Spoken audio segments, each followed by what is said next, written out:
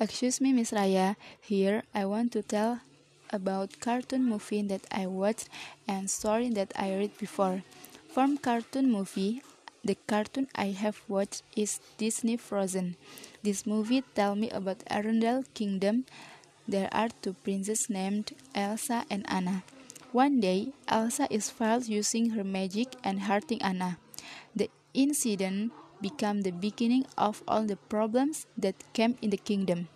Then Elsa gave up hope and exiled herself to Snow Forest. But Anna always gives the spirit to Elsa. Then they can solve all the problems and the Arendelle kingdom can get a glory again.